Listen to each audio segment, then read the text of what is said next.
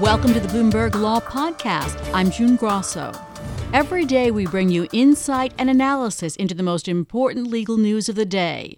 You can find more episodes of the Bloomberg Law Podcast on Apple Podcasts, SoundCloud, and on Bloomberg.com/podcasts.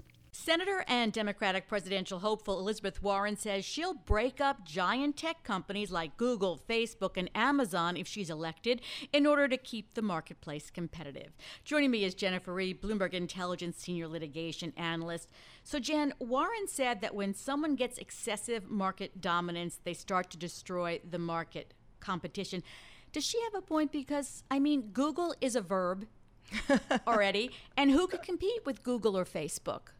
Well, I'll say as a matter of antitrust law, no, she doesn't really have a point because, after many, many, many years of lawsuits and study and application of the law to business, what the Supreme Court has said more than once is that market dominance alone is not anti-competitive and doesn't kill competition, but market dominance coupled with bad conduct, conduct that would foreclose other competitors, that can violate the antitrust laws. And I think in terms of just a blanket statement that a dominance in one area, in one sector, destroys other competition is just not really, most economists would tell you that you just can't say that it's going to be a case-by-case basis, and it's going to depend on the companies and how that marketplace operates. How difficult would it be to do? Because she points to President Teddy Roosevelt, trust busting. There's the breakup of AT&T in the late 80s. There's Glass-Steagall, which dealt with banks. It's been done before. It has been done before, but when you think about taking a company and breaking it up, you have to look at the structure of that company and how well integrated that company is to begin with.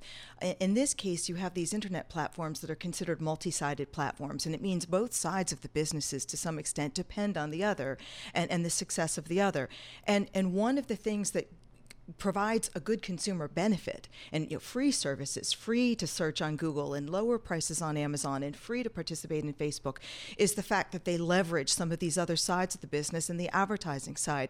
So, when you think about AT&T, it is widely thought of as a fairly successful breakup, but one of the very few.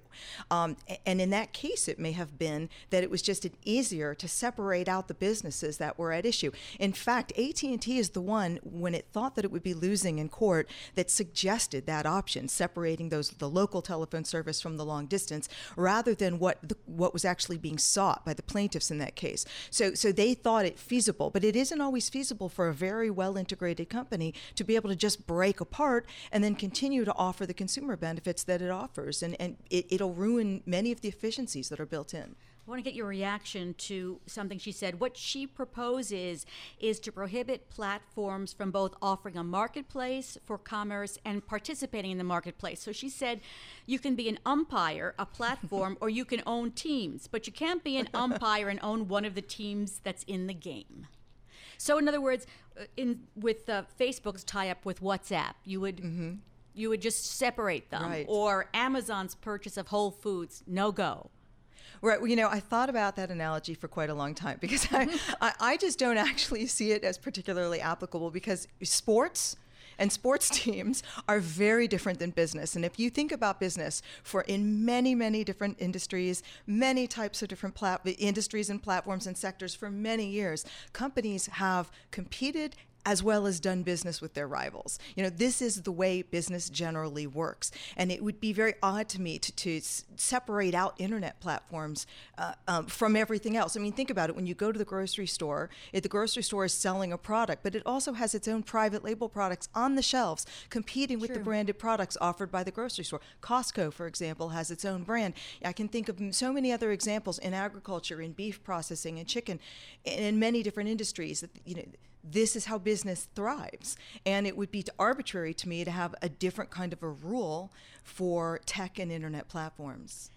Well, we'll see where it goes. It's become very popular. It's Yes. become popular to the idea of breaking them up. But let's turn to a current merger. Last Thursday, the Federal Communications Commission paused in its review of T-Mobile's purchase of Sprint, which has been under review for 8 months. What's happening there? Well, I think this is probably not a good sign for the deal. Now the fact that they paused is really largely procedural because they got a whole tranche of new documents and analyses by T-Mobile and Sprint that they really needed time to look at, and they needed to get out to the marketplace and get comments from third parties. So they needed the time and they stopped the clock, and that's generally what they do. But the fact is, after 8 months, as you just mentioned, to now supply new analysis and new information suggests to me that the old arguments aren't really working very well, and that T-Mobile is having a struggle convincing the regulators that this deal is not anti-competitive. So that is probably a bad sign for the deal. Well, we've talked about this before, about whether it's anti-competitive. It would combine the third and fourth largest U.S. wireless providers.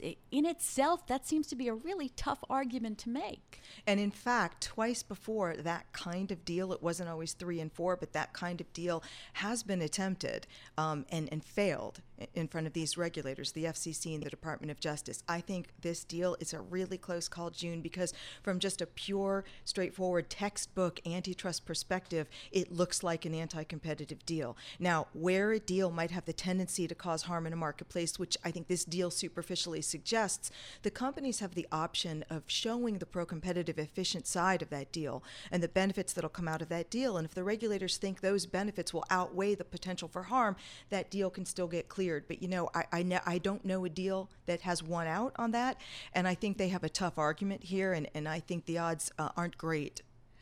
Now, that's the FCC that's put it on hold. Do we know what's happening at the Department of Justice with its review? So they're still in the middle of their review, and they must have some sort of a timing agreement with the companies, because at this point, I would think that they have finished the in-depth request for information called a second request.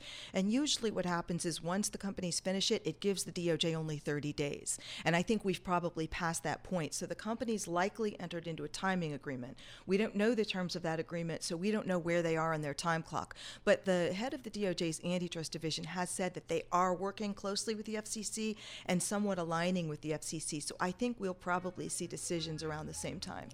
All right. Well, and they're going to testify this week on Right. Capitol Hill. So more about that. That's Jennifer Reed, Bloomberg Intelligence Senior Litigation Analyst. For more of Jen's analysis, go to BI Go on the Bloomberg Terminal. Thanks for listening to the Bloomberg Law Podcast. You can subscribe and listen to the show on Apple Podcasts, SoundCloud, and on Bloomberg.com/podcast. I'm June Grasso. This is Bloomberg.